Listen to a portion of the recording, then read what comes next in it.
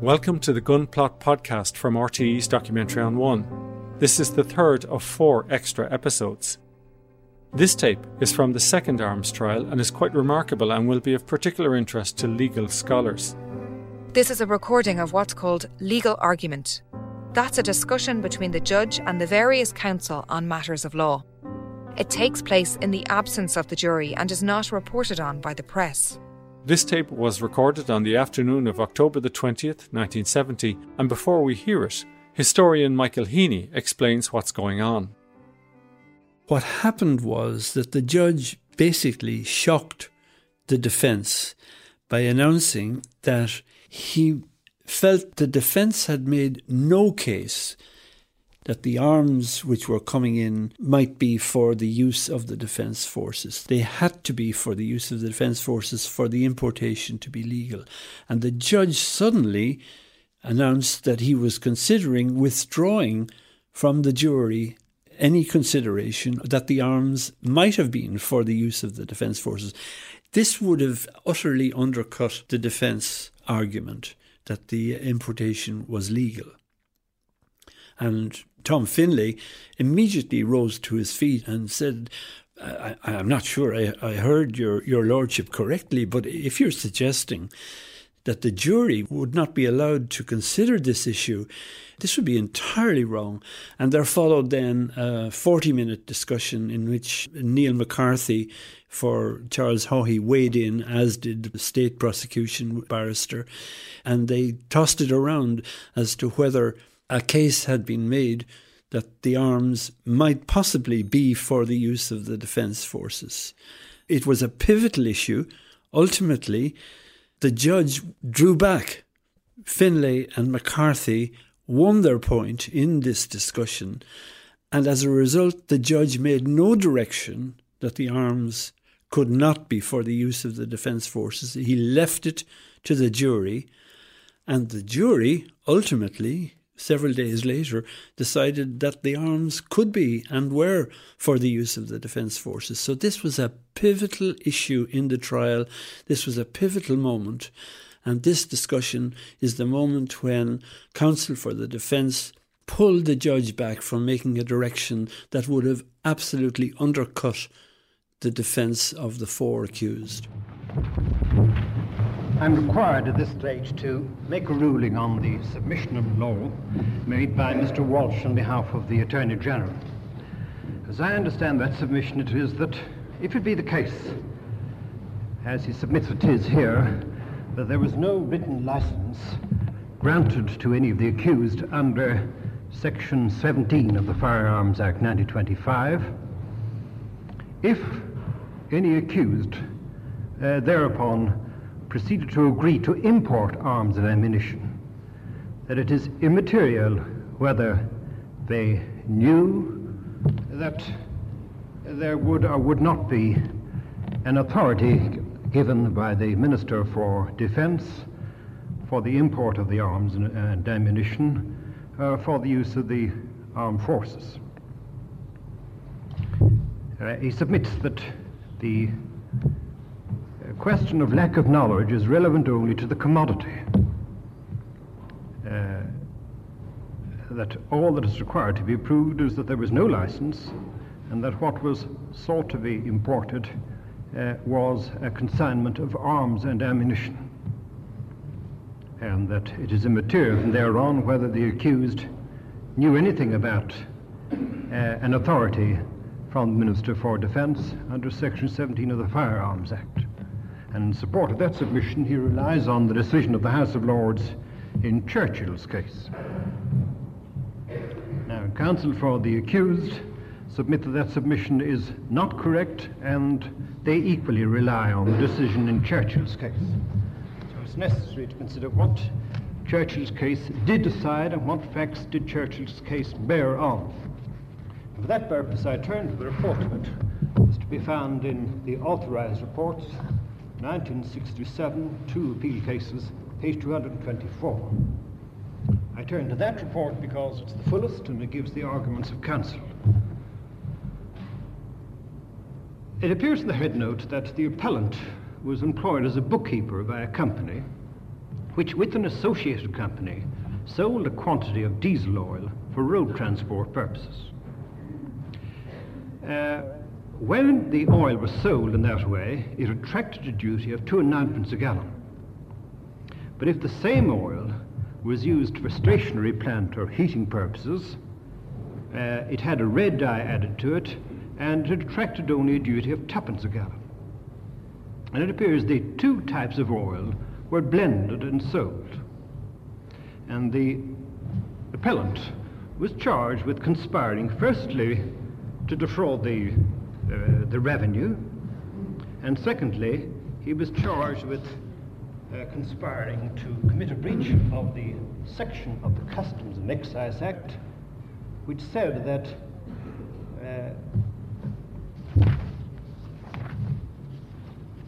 no heavy oils on the delivery of which for home use rebate has been allowed shall be used as fuel for a vehicle to which this section applies, unless there has been paid to the commissioners in accordance with regulations made for the purposes of this subsection an amount equal to the rebate on like oils at the rate for the time being in force.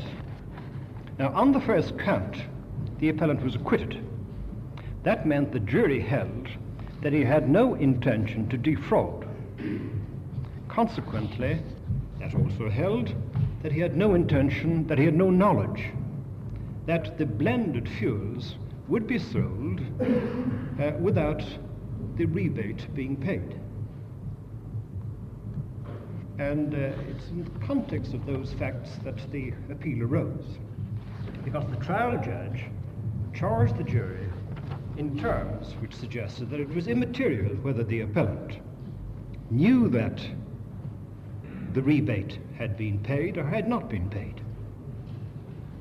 And the certificate was granted for appeal to the Supreme Court, to the House of Lords, to decide whether mens rea was an ingredient in conspiracy to commit the absolute offence charged in count 2. And if so, what knowledge of the facts and or law on the part of the defendant must be established to prove the charge. It appears, therefore, that what the appellant had done was to be a party to the sale of blended oil on which the proper rate of duty had not been paid. And on the direction given by the trial judge, he was found guilty, it being brought to the notice of the jury by the terms of the charge that it was immaterial whether he knew the duty had been paid or not. He wasn't charged with an offence which claimed that he had sold the wrong fuel, but merely fuel on which duty had not been paid. And it was argued for the Crown that this charge or direction was correct, that mens rea was not an essential ingredient, and that it was immaterial whether he knew that the duty had not been paid. Now, it seems to me that's essentially the same submission as is being made by Mr. Walsh. Mr. Walsh submits that it is immaterial whether the accused knew that the authority would be got or not. In Churchill's case, it was submitted that it was immaterial whether the accused knew that the duty would be paid or not. And counsel for the appellant submitted that this was unsound in law and in logic, that it would have side effects which would be grossly unfair. And he submitted, for example, that if the decision or if the direction of the trial judge was correct, he said, then anyone who drives his car into the forecourt of a garage for petrol, which he agrees to buy from the proprietor, could be held guilty of conspiracy along with him.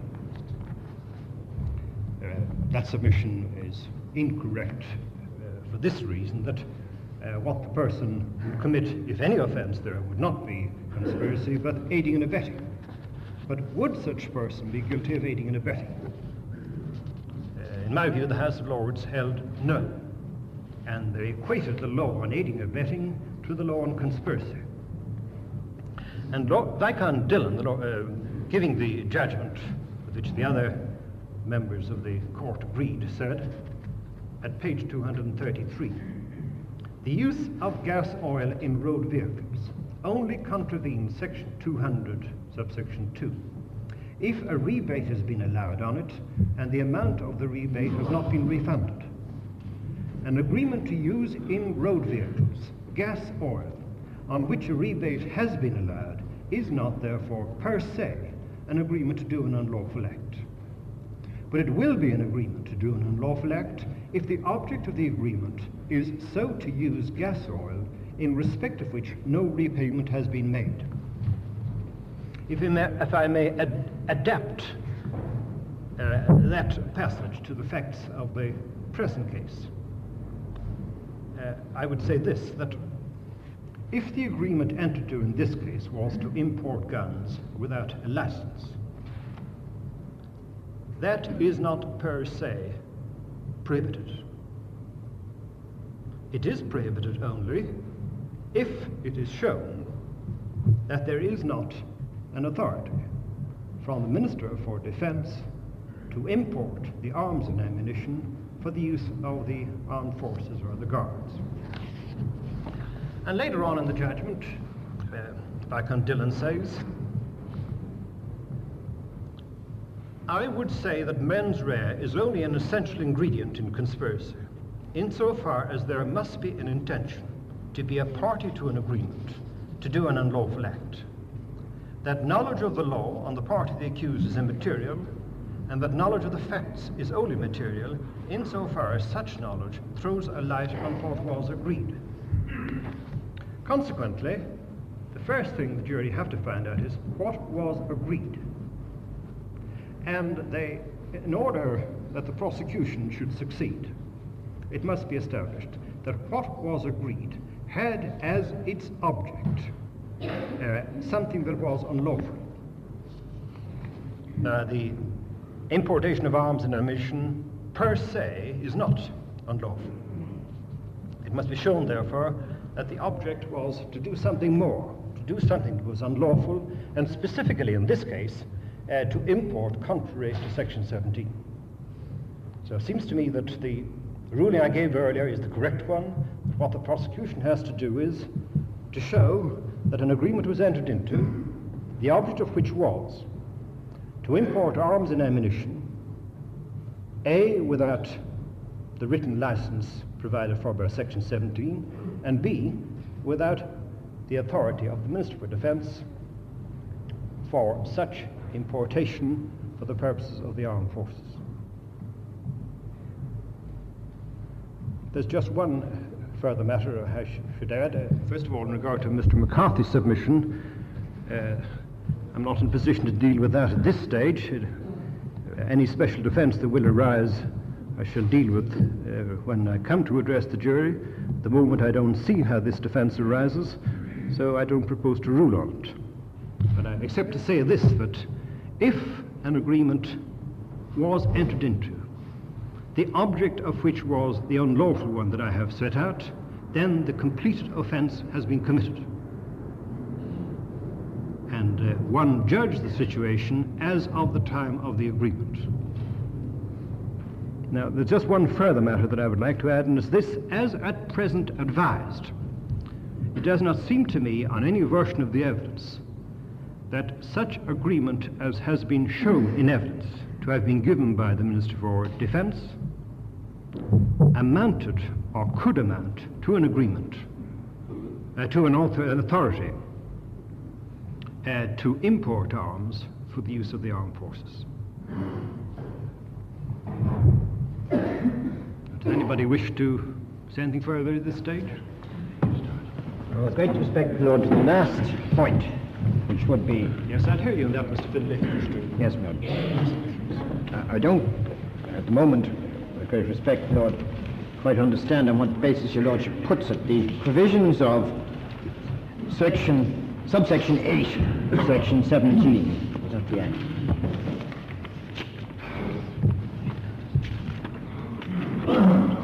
Read that the section shall not imply to the importation to such that are or any firearms, etc., which is so imported under the authority of the Minister for Defence for the use of the defence forces of Seslererin.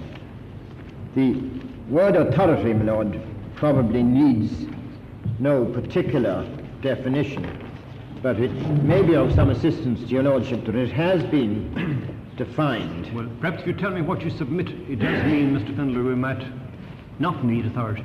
Well, what I respectfully submit is this, my lord, that if the evidence is that the object or agreement, as your lordship puts it, was to import arms, the Minister for Defence agreeing to that importation, and they being to be held under the control of the army and for the use of the defence forces, what their ultimate use by the defence forces being would be quite irrelevant in regard to this, that is a complete defence, my lord, if that is the object. Now, in order to consider whether that is the object of the agreement, the jury must consider whether the parties entering into the agreement at the time they made it and at the relevant and material times believed that the Minister for Defence was authorising this importation. For the use of the armed services. For the use of the armed services. Forces. For the use of the defence forces. And that being so, my lord, I may be not taking up your lordship's last remark correctly, but it would appear to be inconsistent with what your lordship has said.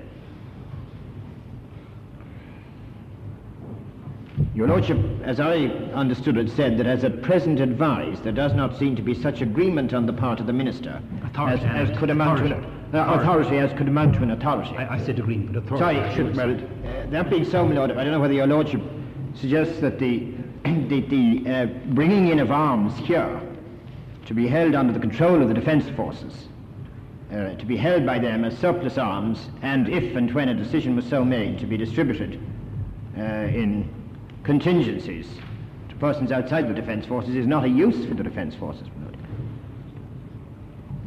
But in my respect for submission, if that were the point on which your lordship is making a tentative suggestion to that effect, it would be at violent variance with the ordinary word, the use of the word use, or the ordinary meaning of the word use, my lord. Use in this context would go back to the question, this is a penal statute, and use must be construed in favour of any person in respect of whom penalty must be imposed. Now, use in its ordinary dictionary meaning, which coincides, the first canon of construction is that your lordship should try to give to the word its ordinary meaning. There's nothing in the it's not a term of art, and there's nothing in the provisions of the section itself which would in any way Mr. Riley. Mr. Riley. You asked the man to wait for this, for the very 25 statues, please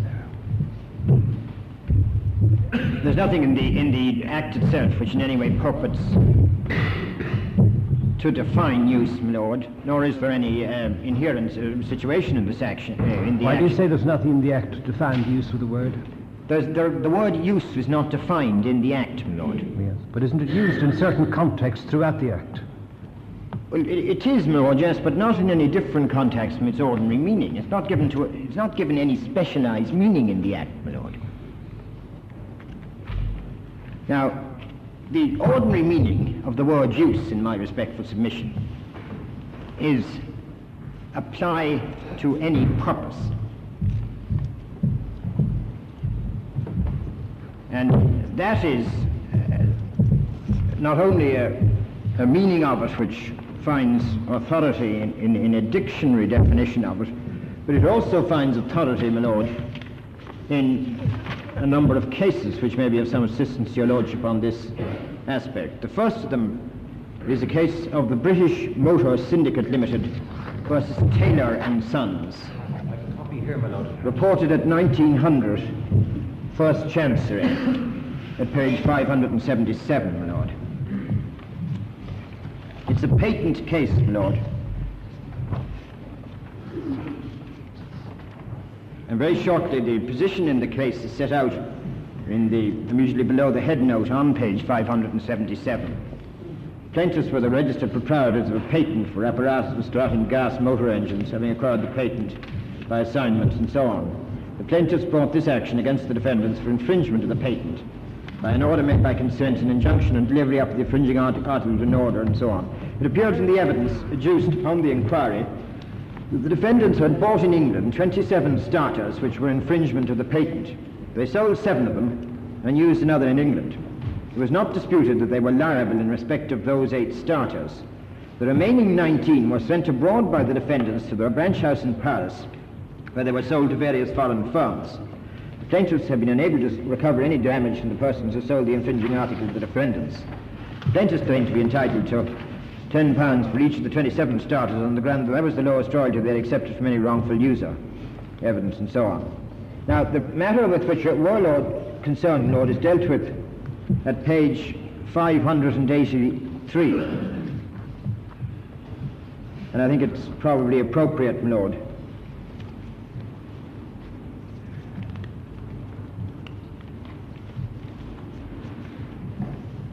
to start at the commencement. In the report of the same case, in 2 reports of patent cases, page 31, the wards attributed to him are that it would be a user which would be an infringement of the patent. And I think that must have been the meaning, and that the decision was meant to extend to cases of export for sale where no part of the transaction of sale took place in the United Kingdom. The first meaning assigned to the word use in Johnson's dictionary is to employ to any purpose. It is therefore a word of wide signification. It seems to me that the terms use and make use of are intended to have a wider application than exercise and put in practice. And without saying that no limit is to be placed on the 2 former expressions in the patent, I think on the best consideration that I can give, they are not confined to the use of a patented article for the purpose for which it was patented. In my opinion, the transport within the United Kingdom of the articles made according to the plaintiff's patent under circumstances which occurred in this case was indirectly at least making use of those articles within the meaning of the patent and consequently is an infringement. Now, the correctness of that view with regard... What is the extent of the use in that case? They were simply transported, no. The relevant use was used within the jurisdiction in England. And they were simply transported, the particular 19 that are dealt with. They were simply transported within England on their way to a use outside the jurisdiction in England.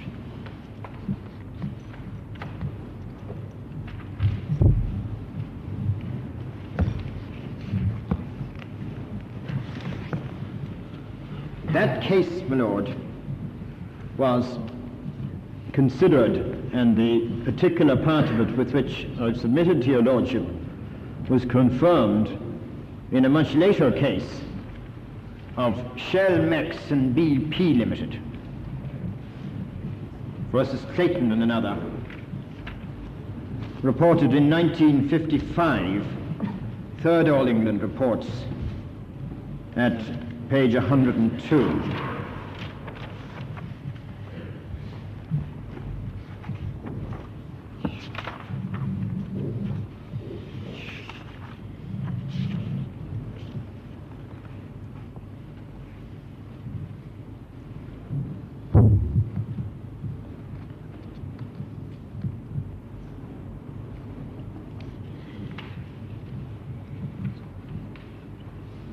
This was a rating case, my Lord. The head notes reads, rates derating, freight transport hereditamen, installation for unshipping and storing oil, ratepayer selling agent for oil companies, use of the hereditamen for dock purposes, occupation and use of hereditamen as part of a dock undertaking, oil intended for the use of the ratepayer, Rating and Valuation Apportionment Act. And then the note of the decision, Lord, or the note of the facts reads, the ratepayer was the occupier of a hereditament comprising land along the banks of the Humber, held under lease in the British Transport Commission, which was the dock authority.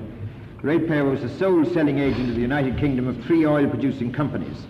Substantially, the whole of the ratepayer's business consisted of the sale and distribution of that oil, and it was remunerated for its services by 3 oil companies on a commission basis. stood in the hereditaments, which were some 51.5 acres in area, offices, stores, garages, filling sheds, pump houses, a boiler house, tanks and ancillary buildings, all of which erections, save one, were occupied by the ratepayer.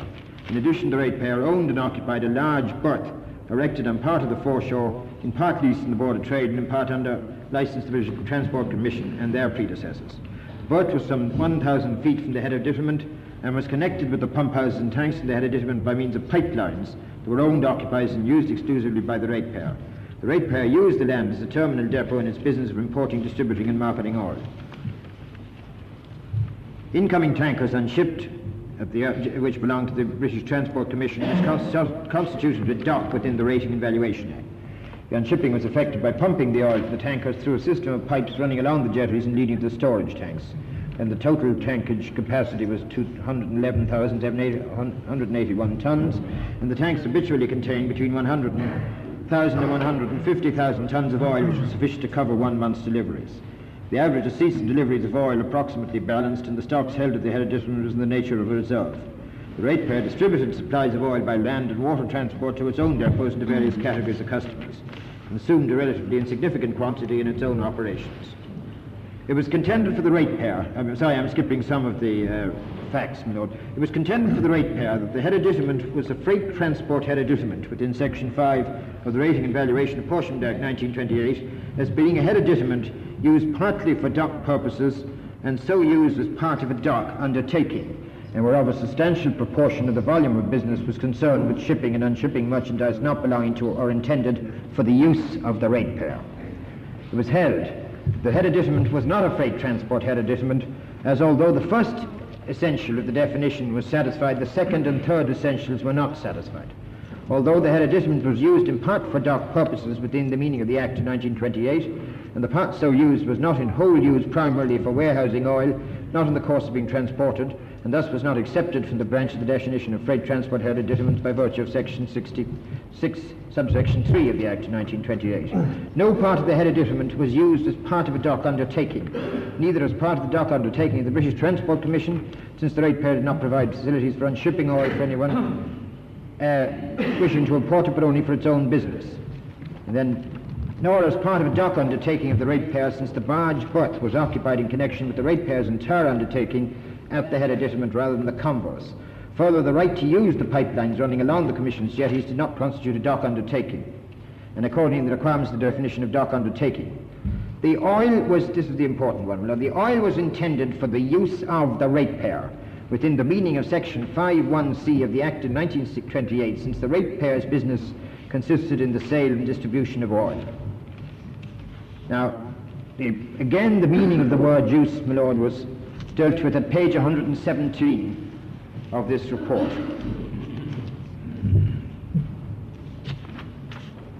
It's towards the conclusion of the judgment, my lord, and a lot of the other matters are not the judgment of the Master of the Rolls, Sir Raymond Evershed. The word use, in its natural meaning, is a word of wide import. In British Motor Syndicate Limited versus Taylor & Son Limited, Sterling pointed out that the first meaning assigned to the word use in Johnston's dictionary is to employ to any purpose.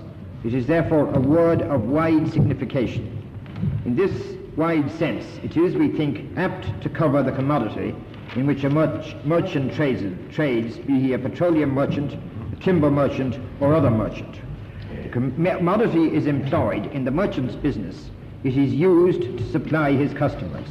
We agree on this aspect of the case with the observations of Lord Keith at the end of his judgment of the Aberdeen case. Now these, as far as I'm aware, my lord, are the only two decisions that are on the word use. But the matter goes, as a matter of ordinary construction, quite apart from the obligation which my respectful submission would be on your lordship to construe this word in its wide and liberal context as far as the construction of a penal statute in a criminal case is concerned. It goes further on the ordinary common sense of the matter, my lord. If any form of equipment is considered necessary to have and to keep or to hold by the defence forces against any contingency. To take the example that I mentioned to your Lordship, and this matter was mooted at an earlier stage, to take the situation where the defence forces found themselves, as we are now told, with refugee camps at the commencement of this period in 1969.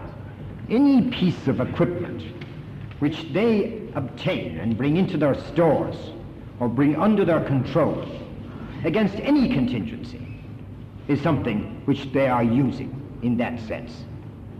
And to do otherwise, my Lord, would be to do violence to the whole concept of the section.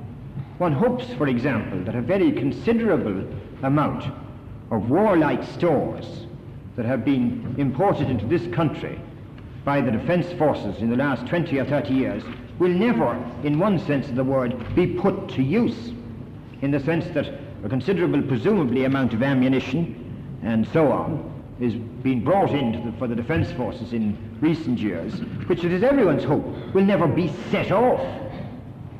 But to say that because it is brought in here, put into a magazine, or put under any other form of control or storage against a contingency in the future, that it's something which is not for the use of the defence forces, who would be, in my respect for submission, straining words entirely, and straining them in the wrong direction, what's more, because it would be straining them against the accused in a criminal case.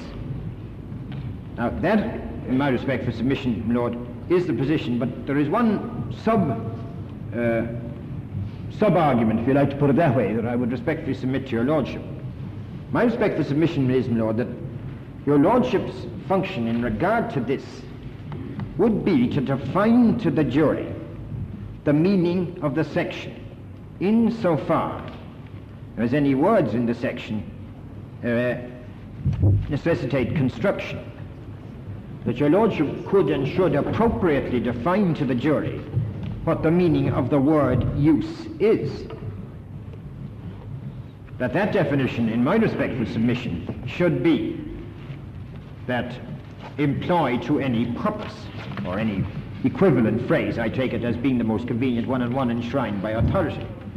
But I would respectfully submit that having defined to the jury what the meaning of the word use is in that fashion, it is peculiarly a matter for the jury as to whether any particular employment of goods was or was not a use within the meaning of the section.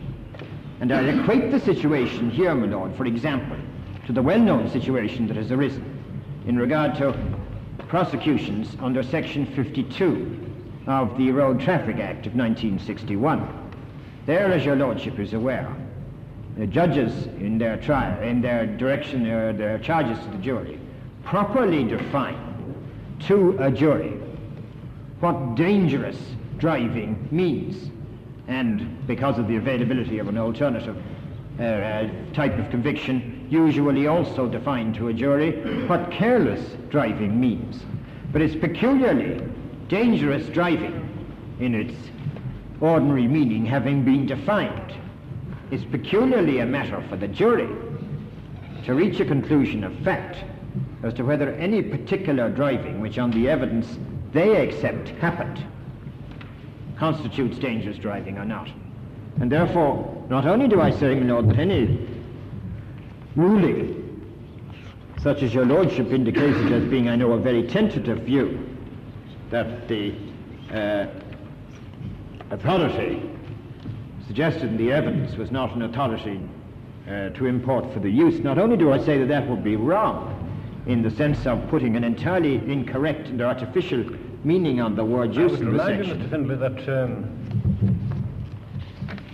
while I don't question anything you say about the word use, that the expression used is not to be used by the armed forces, but for the use of the defence. I know, Lord, but that's why I'm directing my attention to the word use. So any definition is not to be of the word use, but of the expression for the use of the defence forces. Well, except this, my Lord, that we know what for means. We know what the defence forces mean. If we are presented with any difficulty in the phrase, and I respectfully submit we're not, but if we are presented with any difficulty in the phrase, it can only rest upon the word use. Now, I agree, my lord, if there was some other combination of words in the phrase, we might have to look at the phrase as a separate or different matter. But here, in my respectful submission, Lord, what we're concerned with is for the use of the defence forces. And if your lordship were to narrow that down by saying that goods imported, arms imported, to be brought under the control and kept under the control of the defence forces against a contingency distribution is not something which is for the use of the defence forces, would be to give it an entirely artificial meaning. And as I say, secondly, I respectfully submit that having defined the ordinary meaning of the words in the section, what use means, that it is peculiarly a matter for the jury as a fact to find, having been properly instructed as to what the word means, whether, on their view of the evidence, any particular importation was for the use of the defence forces or not. In the same way exactly as a jury, having been properly instructed as to what the meaning of the word dangerous is, it's peculiarly a matter for them to conclude as to whether any particular driving was on a particular occasion dangerous or not, or whether it was careless and so on. And for those reasons, my lord, if your lordship were to make a ruling along the lines which your lordship indicated, in my respectful submission, your lordship would be falling into error in two ways. Firstly, you'll be putting an artificial and unprovided restricted meaning on the word use in the section. And secondly, your lordship would be usurping the function of the jury.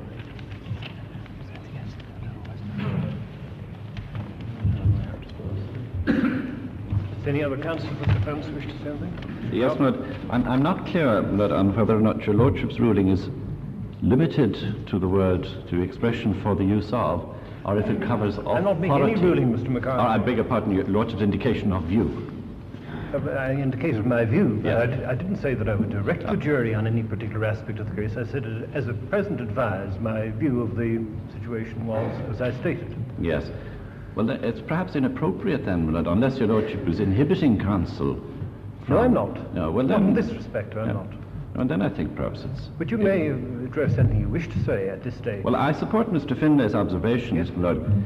I had thought your lordship might perhaps been adverting to some of the occasions in which the word use occurs in earlier sections of the Act, where there's a distinction between use, carry, and possess. That, I think, would, if one were to say that the word use in section 17.8 must have the same meaning as the word use in section 4, for instance, which is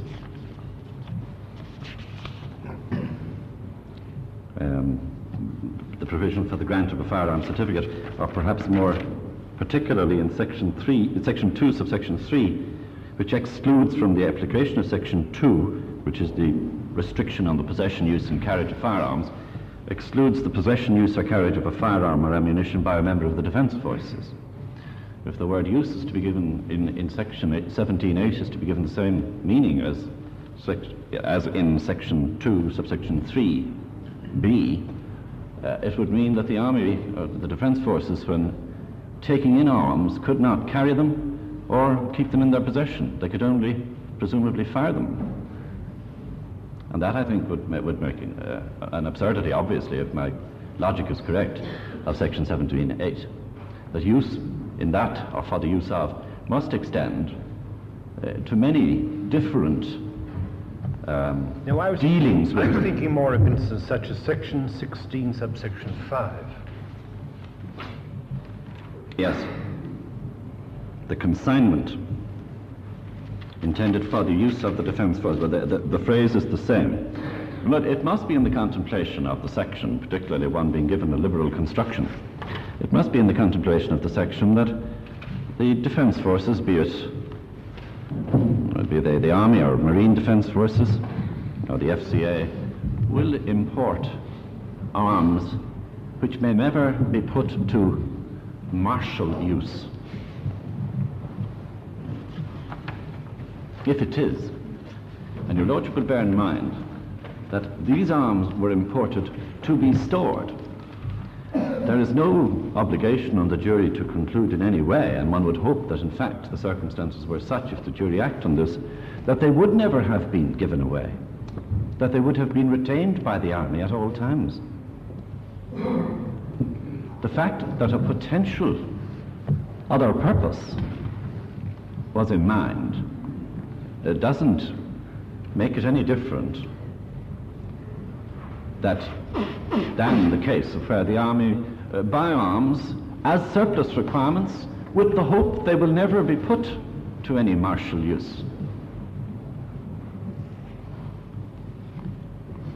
And in fact never are, become obsolete and disposed of.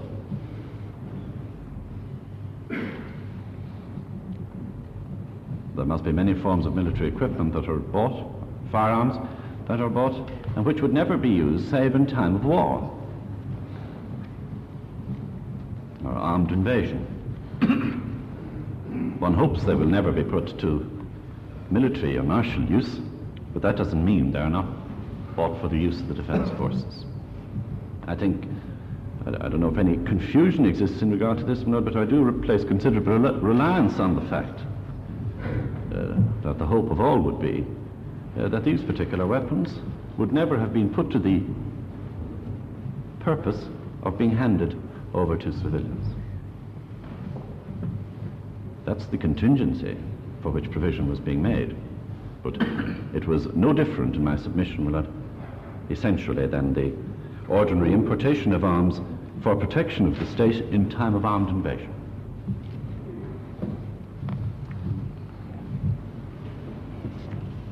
If, as one might say, one could readily see a considerable distinction if the expression had been for use by, in regard to the ultimate purpose here.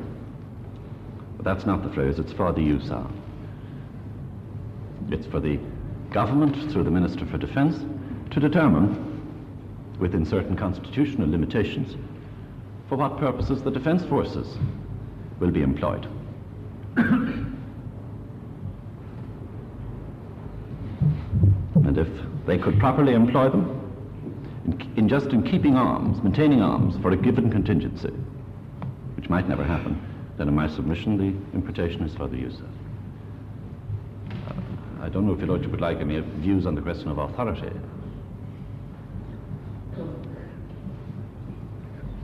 How do you mean authority? On the word authority itself. As No, to I don't think so. I don't think so, unless I hear something to the contrary of Take it up. Thank you. expressed. The other counsel wish to say anything? Mr. Walsh? Again, to remind you, I won't waste your Lordship's time. I did at an earlier juncture, I hope it was of some help to your Lordship. I did refer you to the meaning as set out in the Oxford English Dictionary. Yes. I don't know whether there was any help, or would there be any help if I cited it now? Well, you didn't refer me to the meaning, you referred me to a meaning. A, I expect there are a couple of score of meanings. Perhaps the best thing I could do if there's some hefty men in front of me. No, sir, I'll take your word for it. I'll take your word for it, sir. I'm not as strong as you are. Yeah, Mr. Walker.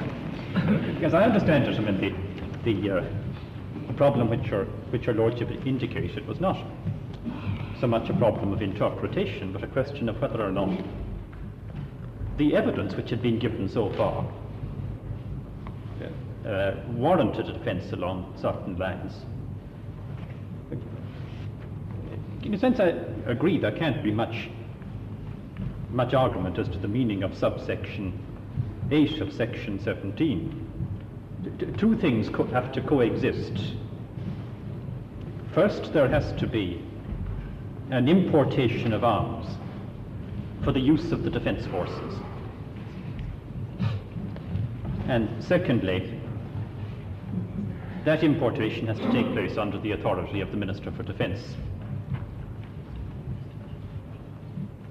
Now,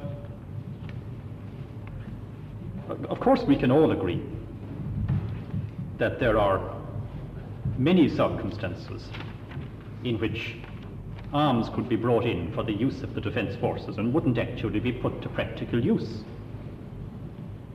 The army could bring in a consignment of firearms, take them into army custody, decide they weren't suitable, and perhaps resell them, otherwise dispose of them. But in order that there can be use, my lord, even within the terms of Mr. Finlay's definition, which I'm quite prepared to accept, there must also be the element of control.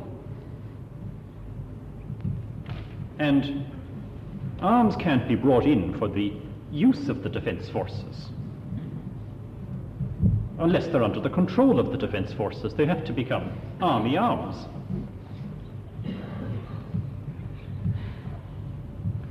And not even the Minister for Defence can authorise the importation of arms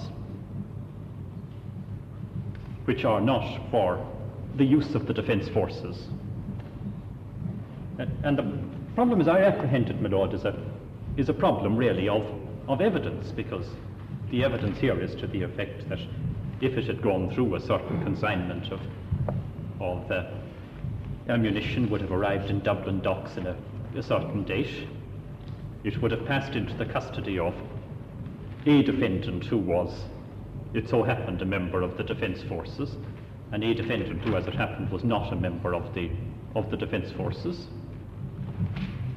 And as I apprehend it, there will be, so far as the evidence is concerned, a grave difficulties for the defendants to point to evidence that would support the defence that we're dealing with an importation of arms which was for the use of the defence forces and which had the sanction of the Minister for Defence.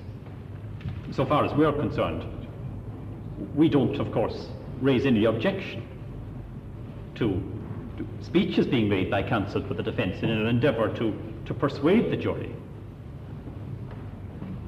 to come to such a conclusion. But our submission will be to the effect that the evidence just doesn't measure up to it. And I was under the impression that this was the problem that your lordship was indicating. Well, the matter calls for no ruling from me at this stage. I shall make no ruling that will inhibit any counsel from making such submissions as he thinks proper on the evidence as to whether an authority was given for the importation of the arms and ammunition for the use of the armed forces. Now, I don't think I need to give any other ruling at this stage. I would like to remind counsel of the ruling I did give earlier, that the jury should not be addressed either on behalf of the prosecution or for the defence as to the consequences, personal, penal, political or otherwise, of a verdict either of guilty or not guilty. Mr. McCarthy, will you complete your address this afternoon or not? I should hope to. But of course I can't give... Well, I don't intend to bind you in that. I know that. But I would like to restrain the jury after 4 o'clock. Oh, no, my lord, if they were certainly. to be I'm not longer than that, complete. because they're working steadily every day and it would be unfair to them. Well, Apart from the fact that they might weary listening to you. Not of what you say, but from weariness.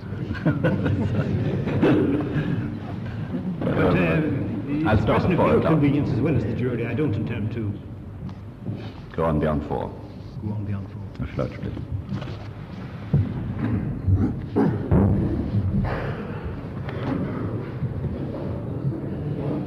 Legal argument from the second arms trial, recorded just before closing submissions on October the 20th, 1970. The recording in the next episode is one of those closing submissions which was made by a man who at the time was a star of the law library.